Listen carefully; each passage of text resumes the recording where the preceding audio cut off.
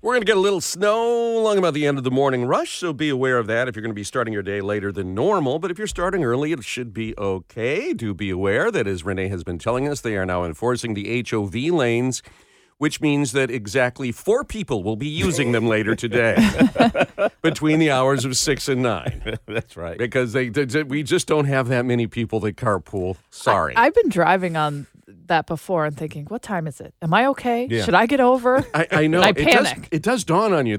Yeah. Oh, thank goodness. It's 9:07. Yeah, right. When you get out of here soon enough. We start out the day in record-setting territory on Wall Street. Both the Dow and the S&P established new records yesterday. General Motors will release its quarterly earnings at 8:30, and they're expected to show that they would have been $1 billion larger, but for that labor strike with the UAW. But all in all, it looks like they had a pretty good year, $3.8 billion in adjusted earnings before interest and taxes.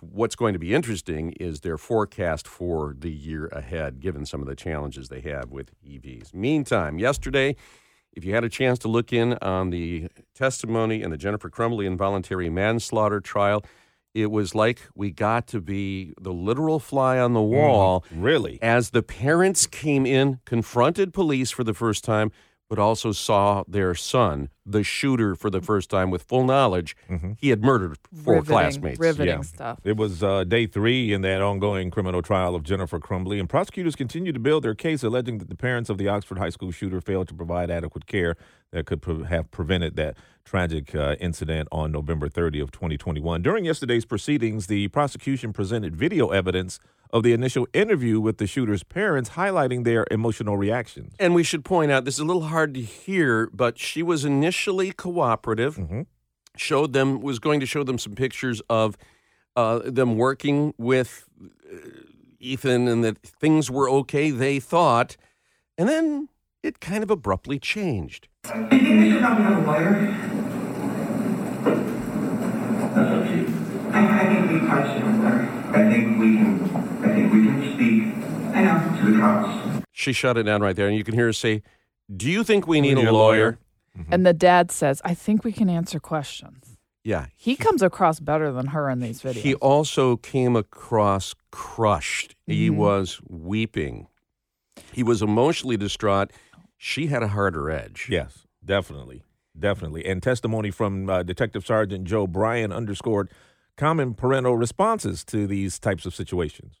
And you described the defendant's demeanor as atypical. Correct. Okay, and tell us why. Your Honor, I would object as to this witness's opinion when the jury can see what's in the video. Every person in life reacts differently.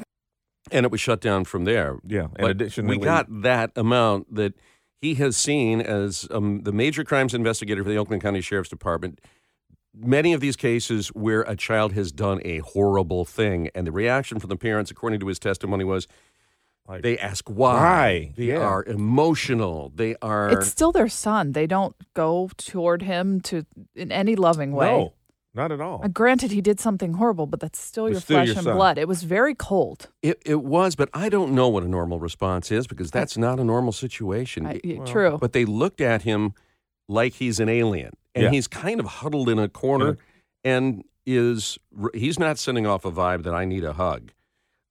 He also, in that interview, refused to answer any more questions. They were going to be present for the initial questioning. Yeah. And additionally, Oxford High School counselor Sean Hopkins detailed his efforts to intervene prior to the shooting, expressing frustration at the parents' lack of follow-through in addressing their son's behavior. The prosecution also sought to depict Crumbley's apparent prioritization of her horses over her son, with testimony suggesting a strained relationship and minimal positive remarks about him. Kyra Pennock, who boarded Crumbley's horses, testified to receiving concerning messages from Crumbley following the shooting, but refrained from alerting authorities. Despite expressions of sympathy, Pennock's actions were driven by a desire for information rather than genuine concern for Crumbley. Testimony guy continues this morning in Oakland County Circuit Court. Yeah, I do think it's a dangerous road to try to forecast or apply your own opinions about what a normal reaction is in that situation. Well, I think we're all doing that. Yeah. You think you know your child, then you're told he just killed 4 kids, and you walk in and you look at him and he isn't him, right? So But this notion that she was very calculating, very cold, very strategic in some ways, I think most of us would have been a puddle. Yeah. Oh, absolutely. I just think it's your own flesh and blood, and you would just have a different reaction. But that's just putting me in my background emotions as a young mom right now. Unless you feel like you're afraid because he just did something horrible, and you're like, this, something's wrong, and I don't want to approach him. Yeah, and then there's this self-defense thing. Maybe I will be charged. There was testimony that the gun was hidden in an armoire, and the bullets were hidden separately under some pants. Under pants, which is very secure. Yes, yeah, and I think every firearms instructor would tell you that's a sound approach. Good Lord. So we'll get more testimony. As they left the interrogation room, she turns and kinds of bites back at her son and says, "Why?" Mm-hmm. Understandable. Her husband keeps repeating, "We love you. We love you. We love you," on the way out the door.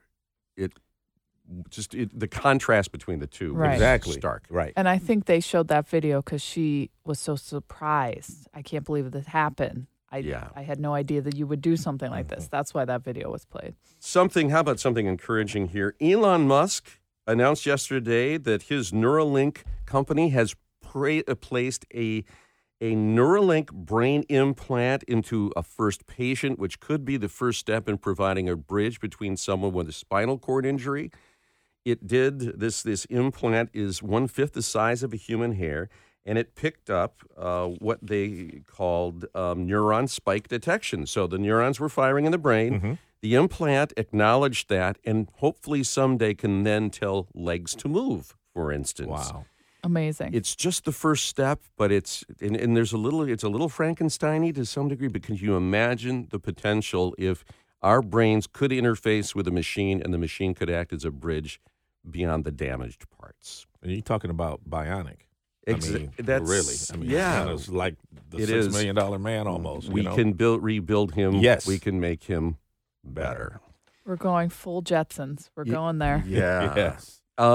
Yesterday, the saddest day of all, cleaning out the lockers. Locker clean out day over in Allen Park yesterday. Of course, all the reporters huddled around Josh Reynolds because he had those two big drops, one on a third down, one on a fourth down. And kudos to him for talking to the reporters.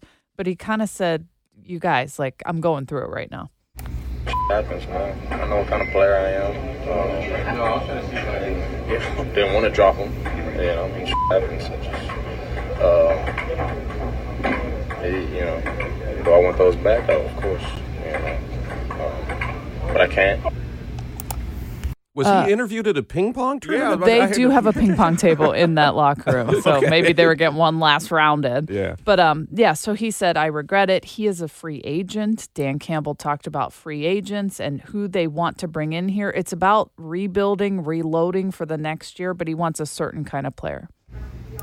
They got to be a certain way, and there's got to be a certain mindset and a certain identity, and we have that with our core. And we got to add pieces that are like-minded. We got to add more talent, more competition that thinks the same way that group of guys in that locker room does. And it's non-negotiable if it's not.